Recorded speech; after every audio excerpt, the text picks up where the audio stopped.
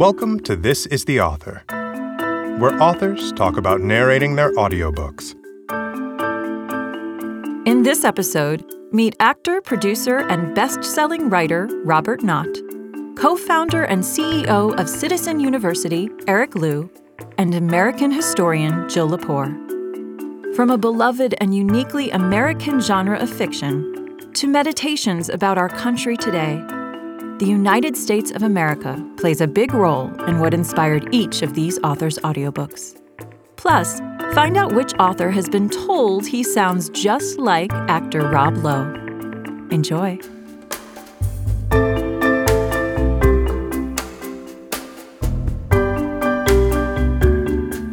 Hi, this is Robert Knott, author of Buckskin. What inspired me to write it? A few things. Maybe the main reason is I think the Western genre deserves texture. We sometimes forget that the world is huge, and it was huge then as it is now.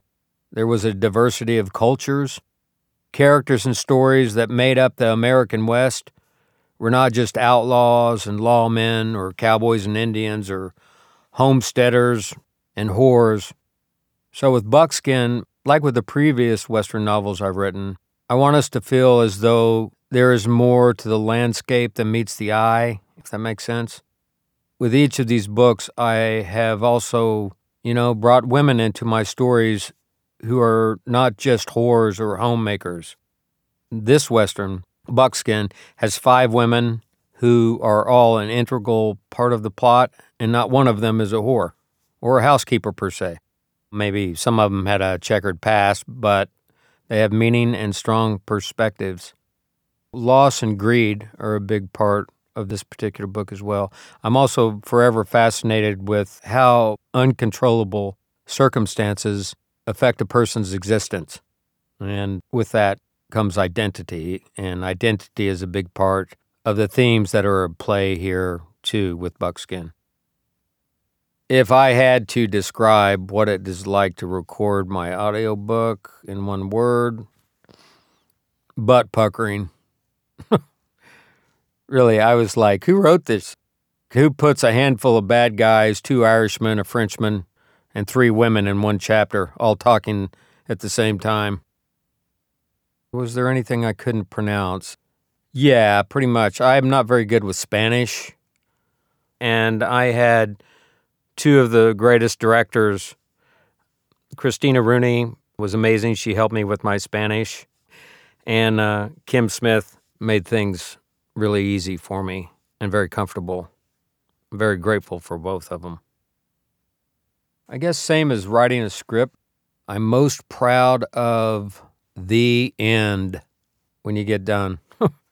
Seriously, I'm excited that listeners are on an adventure with Hitch and Cole and me. I kind of write this series for us to be on a journey together, or in the saddle, as it were, with Hitch and Cole. So to have things unfold for them as they unfold for us in the telling is thrilling for me, especially on an emotional level as opposed to a plot level. The reader hopefully feels what the characters feel as they experience them throughout. Who would be my dream narrator, living or dead, to read this book? Well, I think casting is, frankly, the key to life on every level. Basically, I feel, and I've learned this by being in the booth myself, that this is a particular part of the brain that not very many people deal with. It's easy to sit down and read a book, and when all the characters come to life, we use our imaginations to, flesh these characters out in our own minds. But when you're in the booth, you have to bring a new life to each and every character and follow the arc of that character. So with that being said, my hat is off to the artists who do audiobooks. It ain't easy. In the past, my good friend Rex Lynn has been reading these novels, and I think Rex is fantastic. Fortunately for him, he was busy. He had on-screen acting work that conflicted. So you have moi. I've enjoyed it. I like listening to audiobooks when I jog. The last audiobook that I listened to that I loved was there's two that I really like. The Iliad. I really enjoyed Derek Jacobi. Really fantastic. And I like Roy George Treese a lot, the guy that does the Game of Thrones. That guy, man, that guy's so good.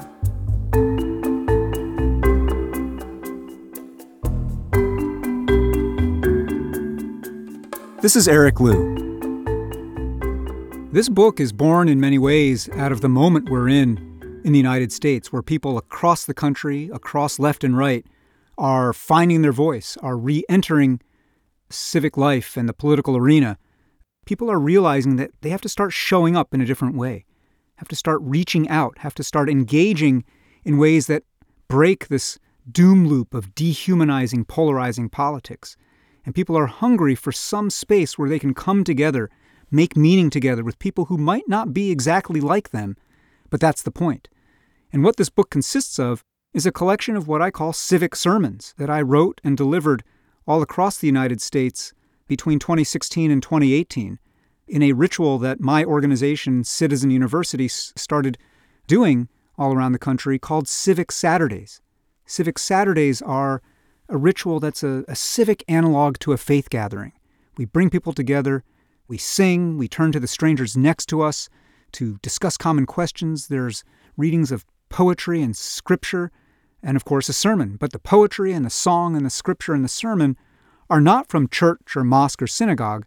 They are civic. They are drawn from our shared civic traditions and our shared history of claiming and contesting those ideals and those traditions. And so this book is responding both to the times, but also rooting ourselves in a deeper sense of place, history, responsibility, and belonging.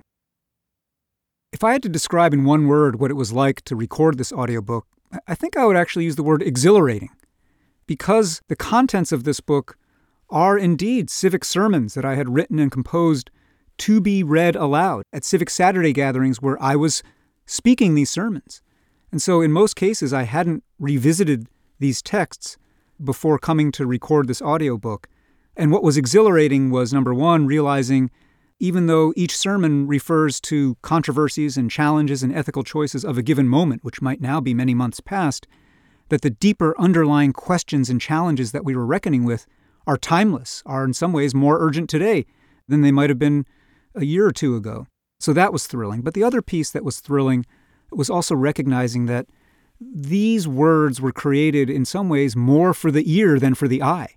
And so those of you who are listening to this audiobook, you're getting the experience as it was meant to be experienced. It was designed for you, the listener, at least as much as for the eyes of a reader. There were several words or phrases that I realized in the course of recording the audiobook that I had no idea how to pronounce. One was a Greek word that Martin Luther King was very fond of, a word that means selfless love, and that word is agape, A-G-A-P-E. Looks like agape, and so I knew it wasn't pronounced agape, but to say agape made it sound sort of vaguely Latin American or Spanish or Portuguese or something, and that didn't seem quite right either. But trust me, agape is correct. What I'm really excited for listeners to hear in the way that I've tried to read this audiobook, well, it's not even to hear. What I'm excited for them to feel is to be able to imagine being in the room where these Civic Saturdays are happening. Each civic sermon that I read in this audiobook, on purpose, I kept the introductory lines that talked about how glad I was to be in Des Moines, Iowa, or why we were so proud to be at this institution in Seattle, or why it meant so much to be here in Atlanta.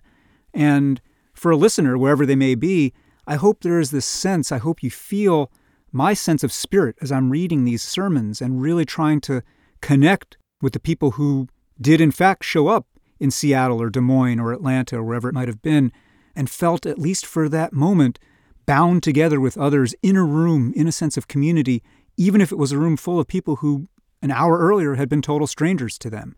I hope if you're listening to the audiobook, wherever you are, you will be stirred in the same way to want to connect with other folks wherever you may live. You know, my dream narrator for this audiobook, I guess my answer to that question goes to something that I've been told a lot. I actually can't tell myself whether it's true because one can never fully clearly hear the sound of one's own voice. But I've been told that my voice sounds a lot like the voice of Rob Lowe, particularly the Rob Lowe character in The West Wing, Sam Seaborn. So I guess it would be a fun, not taste test, whatever the audio version of a taste test is, to have Rob Lowe read this audiobook and see if y'all could tell the difference between that famous actor and this unknown dude with a voice that sounds like his.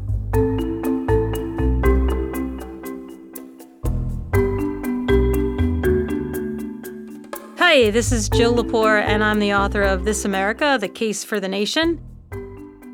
I wrote this book because I was asked to write an essay for Foreign Affairs magazine on the resurgence of nationalism in the United States and around the world. And I wrote this somewhat hot-headed essay on why I think historians had been complicit in allowing for the return and resurgence of nationalism, and I was asked to turn it into a short book. If I had to describe what it was like to record my audiobook in one word, that word would be thirsty.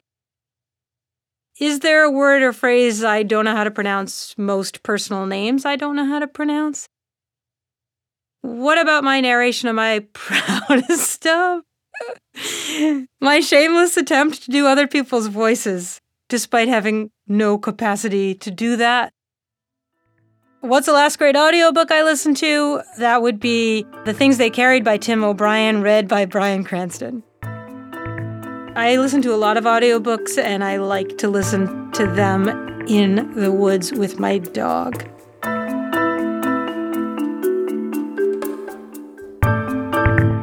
This is the Author is a production of Penguin Random House Audio. Thank you for listening.